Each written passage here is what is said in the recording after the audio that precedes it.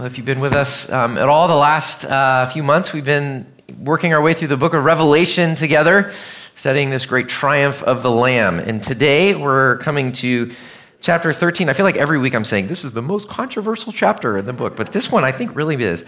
And so we'll get to hear it read by Blair Bigelow. So she'll be reading chapter 13 through chapter 14, verse 5. So please hear God's word.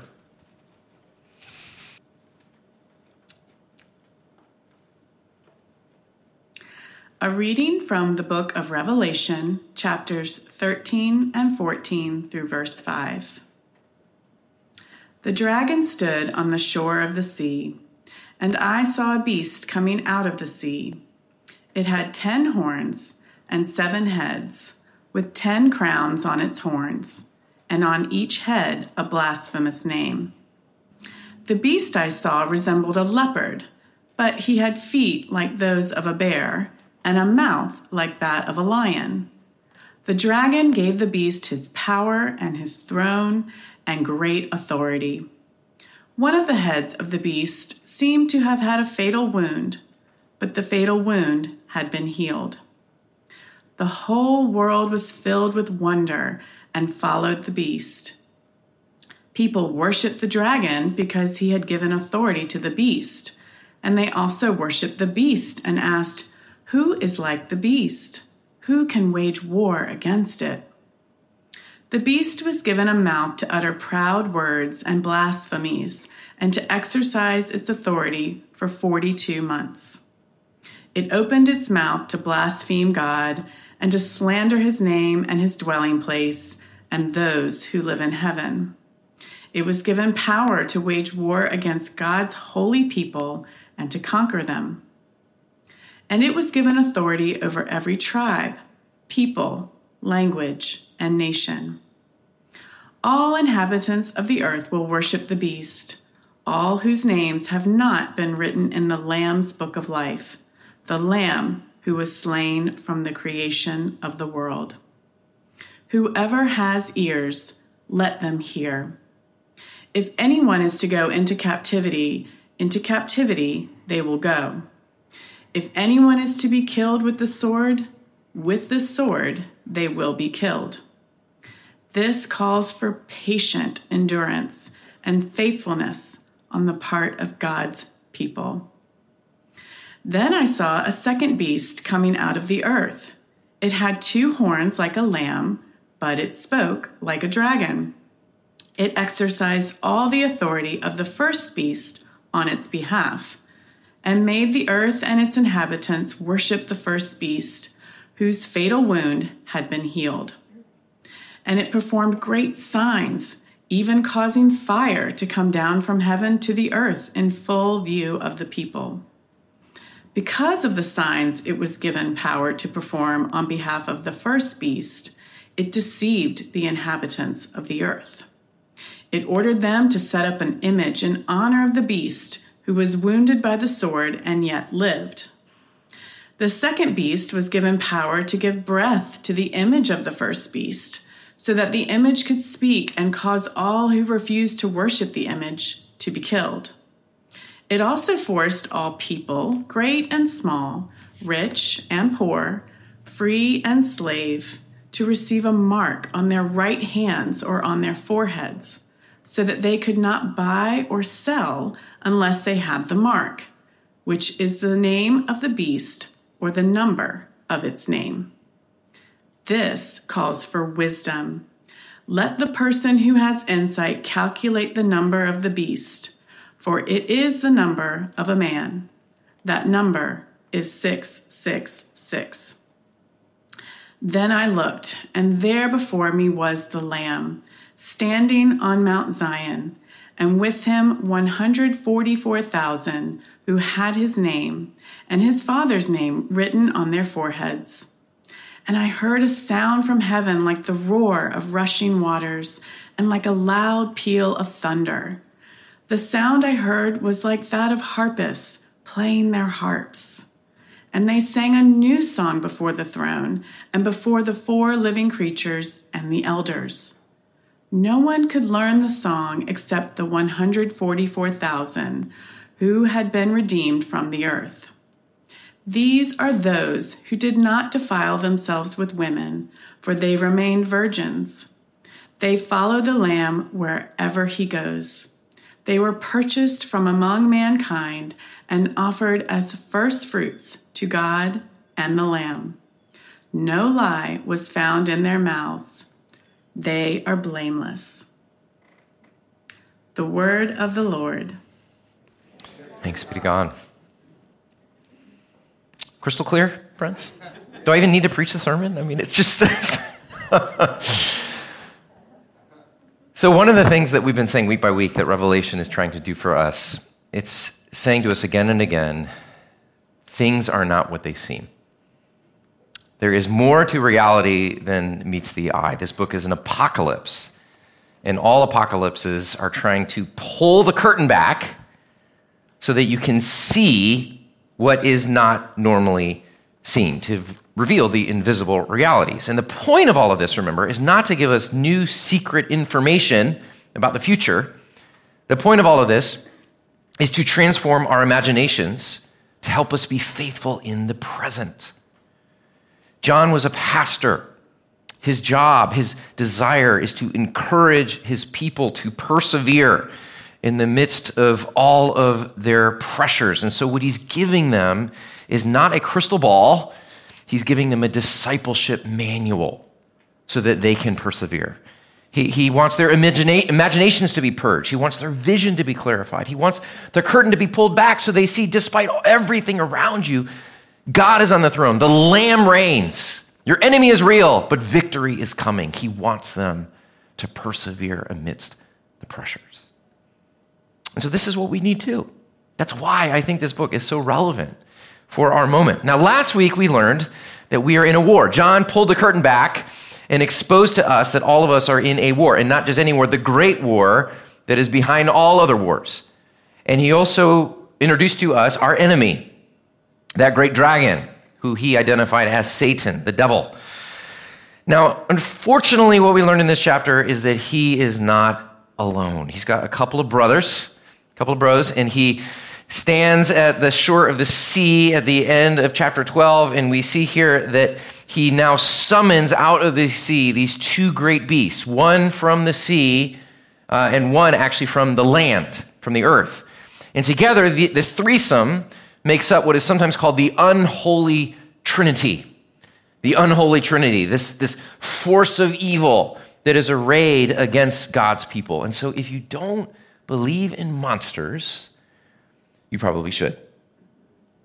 Because what this chapter is saying is that if you dare to follow the Lamb, you are in a war with this threesome. And that they are doing everything that they can to lure you away from your allegiance to Jesus. So let's look at these beasts and what they're all about. Let's first look at who they are. Who are these beasts? Second, what they want. And third, how you resist them. So first, who are they? Who are these beasts?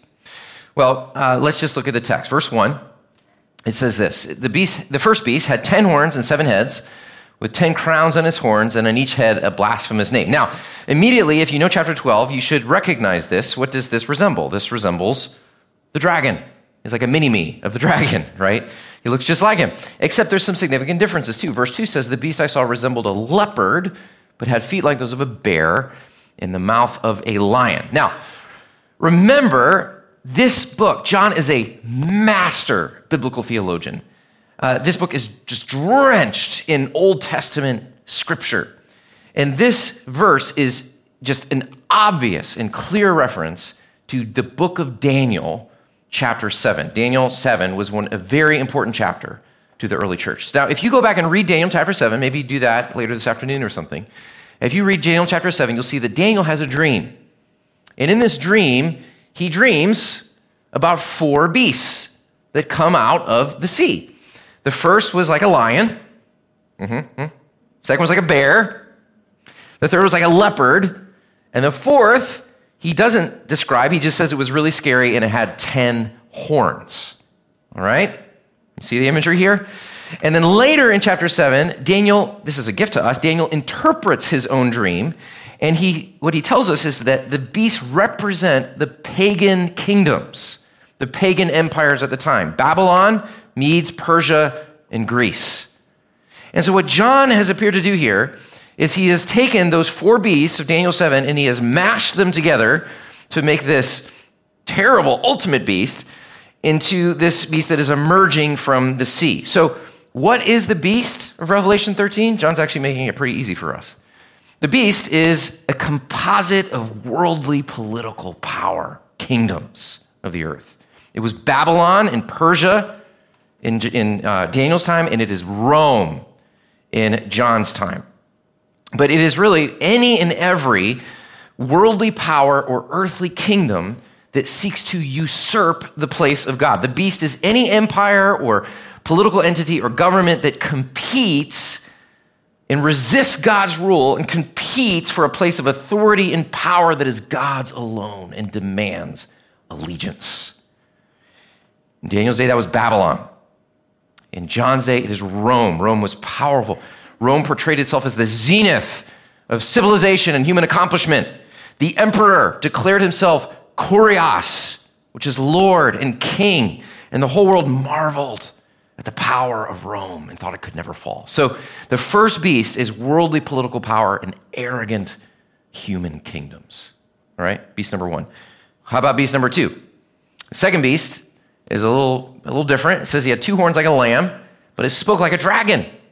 It exercises all the authority of the first beast on his behalf and made the earth and its inhabitants worship the first beast. Now, what in the world is this beast? Well, at the time, remember, we always have to look at the original context to understand the text.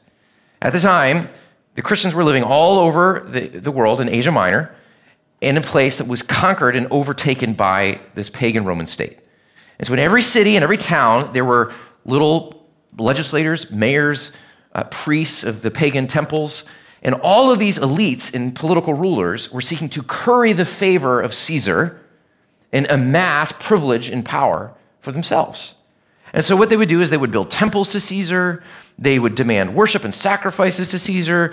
They called people to worship Caesar. They commissioned art for Caesar. They played music for Caesar. Maybe they sold t-shirts and little bobblehead dolls of Caesar. They were essentially the propagandists for the empire. They were the marketing machine for the Roman state. So the second beast is the propaganda machine, the state, right? Embodied in those who use anything: images, religion, economics, culture, art, entertainment, cultural pressure, to lure people in to the worship of the first beast. Okay? So that's what John has in mind when he is talking about the first beast and the second beast. And you might say, gosh, Corey, that is really interesting. What in the world does that have to do with us? Well, this is actually really important, and it's very scary, because what John is saying is that behind the power of the beast is the dragon himself. Did you catch that? Look at verse 2. The dragon gave the beast his power and his throne and authority. Verse 4, people worshiped the dragon because he had given authority to the beast. The second beast looked really cute, but what? He spoke like a dragon. So what John is saying is behind the beast is in working this terrible dragon. And as people were giving their allegiance to Rome and to Caesar and to the Roman state, John is saying they're actually worshiping the dragon himself. So he's saying something that we need to pay serious attention to. He's saying that evil actually works in and through the institutions and structures of the world to carry out the devil's terrible purposes. So the Bible's view on evil is actually way more nuanced than we often make it out to be. I think, in the church, just at the risk of oversimplifying, there tends to be 2 really different ways of understanding how evil works. On the one hand, you've got the more conservative and traditional view that views evil as very personal. It's like the personal presence of the devil tempting individual believers into sin, right? And that conservative traditional view tends to be suspicious about any talk of like systemic or institutional or structural evil, right? On the other hand, you've got the more liberal or progressive view that is very comfortable talking about systemic and structural evil, but gets very nervous talking about like a personal devil. They tend to interpret the devil as like metaphorical. So which is it? Which view does the Bible uphold? Class?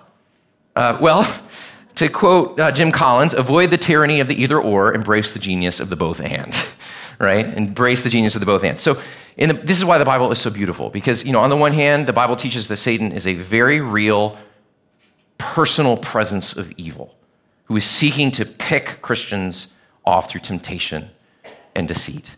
That he has a whole army of demons at his disposal, very personal. On the other hand, the Bible also teaches that evil is at work in and through the institutions and systems and structures of society. And these things that make up our lives, like government and law and culture, these too, because they're constructed by humans, are also involved in this great cosmic war between Satan and God himself. Now, to be clear, these institutions are good in themselves, right? Things like government, art, culture, these are good things. But yet, just like anything else, when a good thing becomes an ultimate thing, what happens? It becomes an idolatrous thing or even a demonic thing. And so government is a good thing. Government's a great thing. It's an important thing. But the authority of a government is what? Delegated authority, meant to serve the common good of the people. And so that delegated authority can be used for good and healthy purposes. For instance, Romans 13, Paul praises the responsibilities of the state. It's carrying out God's purposes. That's a good thing. On the other hand, you've got Revelation 13, which is the other side. Always keep Romans 13 and Revelation 13 together, friends, if you want a nuanced understanding of government. That we can see delegated authority misused and abused, and therefore government can become demonic when it places its own authority and power over the authority of God and the concerns of God beneath it. So John is saying to his friends, look, wake up. Things are not what they seem. Rome isn't just Rome. Rome is a player in the drama, unwittingly participating in the cosmic war, pulling its citizens away from the kingdom. It is the beast, and the dragon is lurking behind him. In 1932, during the rise of the Nazi Party, there was a young Lutheran pastor named Dietrich Bonhoeffer, and he saw what was happening. He saw the way that the church was rallying around this leader and his nationalist agenda. And this is what he wrote. He wrote, how can one close one's eyes to the fact that the demons themselves have taken over the rule of the world? That it is the powers of darkness who have made an awful conspiracy. See, Bonhoeffer was seeing what other people weren't seeing. He was saying, look, more is going on than just the delusions of a power-hungry dictator. He's not letting Hitler off the hook. He's not saying that he wasn't responsible. He's just saying that in and through the state, evil is at work, and it includes this man, and yet it is more than this man, that the presence of the dragon lays behind. And so what we're learning from this first point, it's kind of scary, but it's saying that evil is far worse than you thought. That yes, the devil is at work to pick off individual Christians through personal temptation, but it's also that evil works in and through institutions and the powers of this world to undermine your allegiance to Jesus and draw you into destruction. Whew. Okay, so that's the beast. Well, what are these beasts after? What do they want? Well, we've already answered that question a little bit, but what they're after is allegiance, our allegiance, which is just another way of talking about worship. Let's just start by talking about this number, okay? The number in verse 18, 666. Probably the most well-known and superstitious number of all time. When I was a kid, adults told us that bands like Led Zeppelin had put the number 666 into their music, but they recorded it in reverse, so it's sort of subconsciously entering into your brain. People get freaked out if the 666 is on the receipt at the grocery store, or people do numerology, trying to assign numbers to people's letters and their names to see what celebrities or political leaders are somehow associated with the name 666. There's even a term for the phobia of the number 666. Hexakoisoi hexakanta hexaphobia. You might have that. Now, these theories are very interesting. I went too deep in the internet this week with some of these theories, but unfortunately, I think the answer is really not that dramatic or complicated. Remember, the first key of biblical interpretation is what? Understanding the original context and the author's original intent. And remember, John loves numbers. He's used numbers all throughout this in a way that communicates truth. What is John's favorite number?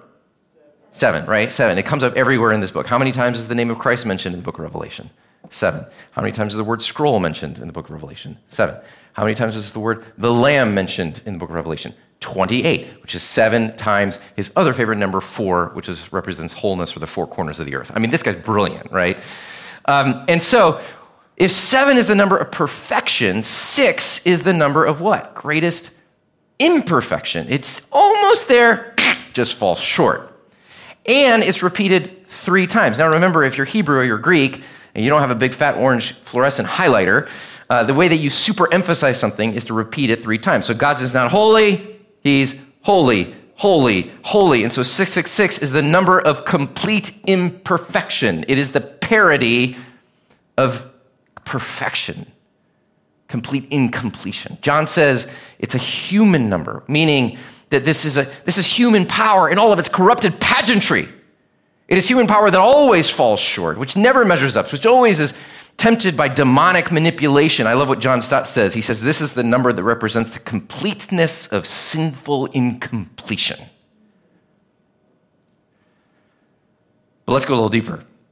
Because verse 16 says, the second beast forced all people, great and small, rich and poor, free and slave, to receive a mark on their right hands or their foreheads so that they could not buy or sell unless they had the mark, which is the name of the beast or the number of its names. Okay, gosh, there have been so many wild interpretations about what is the mark of the beast. Many people have believed that this is a literal tattoo or a chip implant or an imprint or some sort of branding. For some reason, when I was growing up, people thought that like Teletubbies or Hello Kitty was like the mark of the beast. You know, I've heard recently people even mention like a vaccine or wearing of masks or something like that. Now listen. When we try to make the mark of the beast into a sort of a literal emblem, what we're doing is we are dishonoring, again, John's original literary and theological intent. John is a poet. The mark of the beast is not a literal emblem. It is a symbol. And it is almost certain here that John is referring with this to the ancient Jewish prayer called the Shema from Deuteronomy chapter 6. There, God says this, "Hear, O Israel, the Lord our God, the Lord is one." He exhorts them to love their God with all their heart and soul and mind and strength. He gives them the commandments and he tells them to take them in. And then he says this, tie them as symbols on your hands and bind them on your foreheads. This is a symbol of devoting your whole self to the Lord. And devoting all of your thoughts, which is symbolized in the head, and devoting all of your actions, which is symbolized in the hand. It's a symbol of your allegiance to Yahweh, the true God. And John plays on this earlier and in chapter 14 when he talks about God's people with a seal of the Lamb on their foreheads, which is a mark of their belonging and allegiance to the Lamb. And so you see this mark of the beast isn't a microchip. It's not a secret implant. It is a symbol that refers to false allegiance, distorted worship, misguided loyalty given to someone other than the living God. And this is really the crux of the issue. I want y'all to really hear me on this because this is really what this chapter is about. John is giving his friends a severe warning. He is saying, do not give your allegiance to the wrong Kurios, to the wrong Lord. This war that we're in is at heart a war of worship. It's a war of allegiance, who we are trusting in to give us security and provision and protection. And he's saying to his friends, who will you give your allegiance to? The true and living God or the beasts? They're promising you protection behind whom lies the power of the dragon. Have you noticed all the counterfeiting that the beasts perform in this chapter? We saw it in the counterfeit Trinity, mimicking Father, Son, and Spirit. We see it with the counterfeit mark, counterfeiting the mark of the Lamb. Verse 3, we see the beast has a fatal wound that has been healed and the whole world marvels. Well, what other figure in the Revelation has a fatal visible wound over which the whole world marvels? The Lamb. Verse 7, the beast has authority over every tribe, people, tongue, and nation. Who else had all authority over every people, tribe, tongue, and nation? The Lamb. The second beast has 2 horns like a lamb, yet speaks like a dragon. The beast is mimicking and counterfeiting the true and living God to draw the people of God, their allegiance away from the Lamb. And this is what idols do. This is what false gods and counterfeit gods do. They promise to give you what God alone is ever meant to give. This is what John is worried about for his friends. This is the greatest threat to the church, not persecution, not imprisonment, not beheading or burning or death. The greatest threat to the church then and now is complacency and compromise. He sees well-meaning Christians who are afraid and scared and weary and tired, and he just sees them kind of giving in. It's not like Caesar was asking them to stop worshiping Jesus. You can worship any god you want in the Roman pantheon. And many Christians were probably thinking, well, how great it would be to have the protection and the security and the safety and the provision of the Roman state. All we have to do is say Caesar is Lord. And John calls this idolatry. He sees this as false worship, literally a worshiping of the beast. People were looking to the state, looking to Rome to give what God alone can give: security, stability, safety, provision, identity. They were worshiping a counterfeit God. How about you? How about you? See, idolatry doesn't mean that you're like going to a temple or putting little pagan figurines on your dresser at home. Idolatry is about the heart's allegiance, the heart's trust. So who do you turn to when you're afraid? What do you turn to for help when you find yourself in trouble? The counterfeit gods promise to give you what God alone can give. You know, it's so easy to look back and to judge the German people and to say, how could people who are so smart, I mean, these are the people that, J.S. Bach and Beethoven, and, they make BMWs. I mean, how could people so smart get tricked into following a madman like Hitler? How did, to quote the title of that really fascinating book by Christopher Browning, how did ordinary men become complicit in a killing machine? Well, you know what? Read Revelation 13. Because this is how it happens. What did Hitler play on? The fear of the people. He played on their fears and their insecurities and their vulnerabilities. He promised safety, security, and power. To quote him, Hitler, he promised a turkey in every pot. He promised what God alone could give them: security, significance, identity, and strength. Revelation 13, perhaps more than any other chapter in the Bible, shows us how dictatorial regimes come into power by playing on people's insecurities and fears. But let's shine the light on ourselves, all right? We've always got to come under the authority of God's word and shine the light on ourselves. This explains a lot what's happening in our country today and the confusion that the church finds itself in. I was in a church a few years ago. It wasn't our church, it was another church. It happened to be an Independence Day weekend.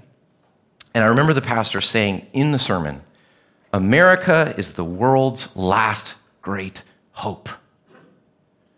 Now, the sentiment behind this was a good sentiment. It was patriotism. Patriotism is a good thing. It's a healthy thing. It's a good thing to love your country. But just like we said before, when a good thing becomes an ultimate thing, it becomes an idolatrous thing. When we look to any human institution or any human state or any human nation to give what only God is meant to give, ultimate hope, security, salvation, then we have crossed into what John calls the way of the beast. And I see this happening today. We've elevated country or government or elected officials or leaders. We've exalted our human systems and group identity over God. We too are complicit, brothers and sisters, on the right and the left, in walking in the way of the beast.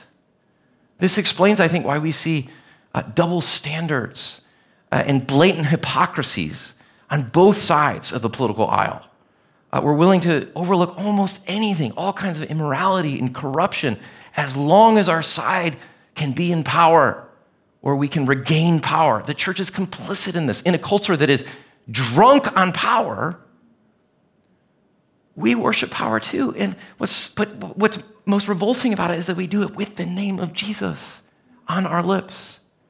And I believe that John is pleading with us, saying, what way will it be? Where will your allegiance be? The way of the dragon or the way of the Lamb? The way of worldly power or the way of suffering witness? It's clear to me that the church is having a serious crisis of identity. The church in America is right now, and it is a crisis of allegiance. It's a crisis of where our trust lies. We may say Jesus, but much of the way that we are acting speaks of the way of the dragon. The main problem, I believe, facing the American church today is not an economic problem or a free speech problem or persecution problem. It is a worship problem, a problem of our hearts, of our allegiance. This is what evil wants. So what do we do? How do we resist this? Well, I've heard that when federal agents train to recognize counterfeit bills, they actually don't study the fake ones because there's just too many iterations. They study the real ones because they want to become so familiar with the real bill that they immediately recognize any fake, any counterfeit. And so how do we resist the lure of the beast? How do we resist counterfeit gods? By worshiping the real God and by focusing our eyes on the reigning Lamb, the true Kurios, the Lord.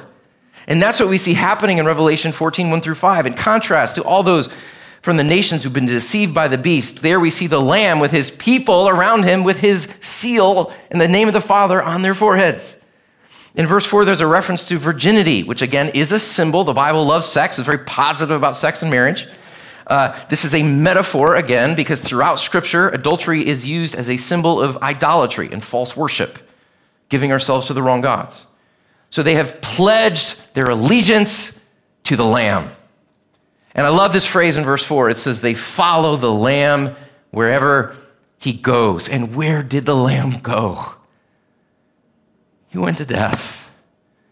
He went to suffering. He went to sacrifice. He went to the cross. And so we resist the beast by knowing the Lamb, by worshiping the Lamb, by following the Lamb, by going the way of the Lamb, which is the way of suffering love.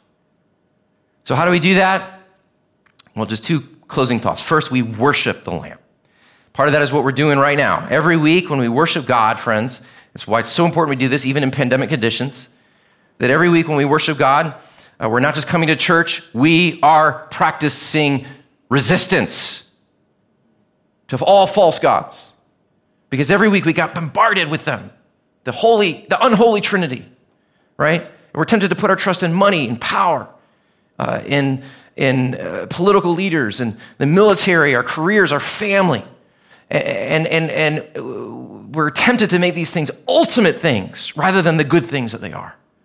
And so we come every week to practice resistance together. God calls us into worship, reminds us of our true allegiance. We are given opportunity to confess and repent our idolatries. We're given forgiveness, and we're renewed in our allegiance again to the Lamb. So let us continue to worship the Lamb. And then second, we go the way of the Lamb in everyday life. This chapter and really the whole book is putting a choice before God's people. Will it be the way of the dragon or the way of the Lamb? The dragon looks mighty. He looks powerful. The Lamb looks pathetic and weak. But behind one is the power of evil, and behind other is the power of God. So know the Lamb and know the way of the Lamb so well that you can immediately recognize a counterfeit way and that you follow the way of the Lamb even unto death.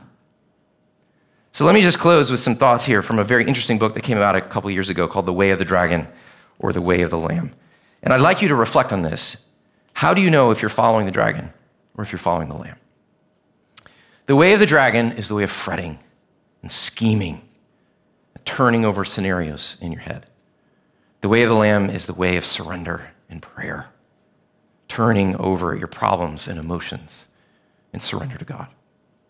The way of the dragon is personal strength, desiring power, control, resisting weakness.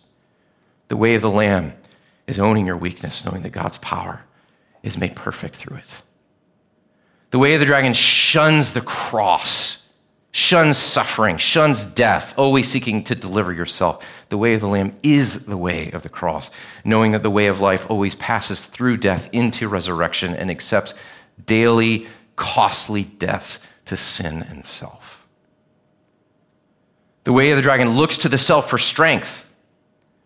The way of the Lamb looks to God alone for strength. The way of the dragon hates being in the valley, always wants to escape the vulnerability of the wilderness. The way of the Lamb always passes through the valley and knows the wilderness is the place where God is humbling your pride. The way of the dragon is the way of pride. The way of the Lamb is the way of humility.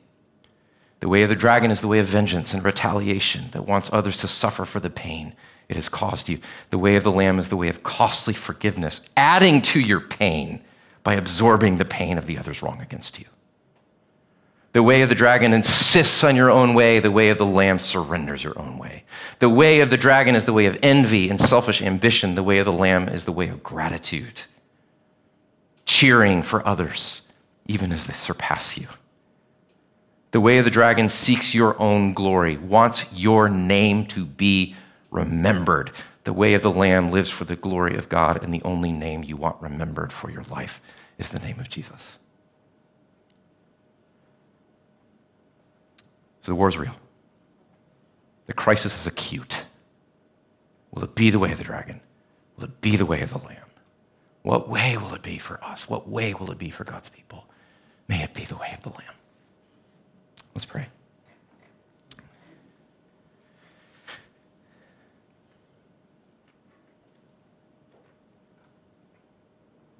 Let me just take a moment to address the Lord and whatever he may be stirring up in you now.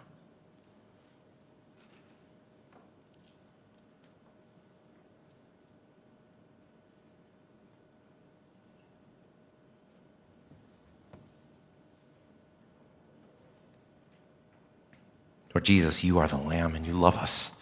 The dragon does not love us. The dragon wants to destroy us. And despite all of his promises of power and privilege and protection, and strength, and all the deceits that he gives us, we know that he's out to destroy. And yet the Lamb, you love us. And you have let yourself be destroyed for us. And we pray, God, that this week as we combat this unholy trinity, that you would keep us faithful, keep us wise, keep us looking to Jesus, worshiping Jesus, following the way of the Lamb, even when it is so hard. We thank you for your Holy Spirit who gives us power that we need to do what we cannot do on our own. And we pray all this in Christ's name. Amen.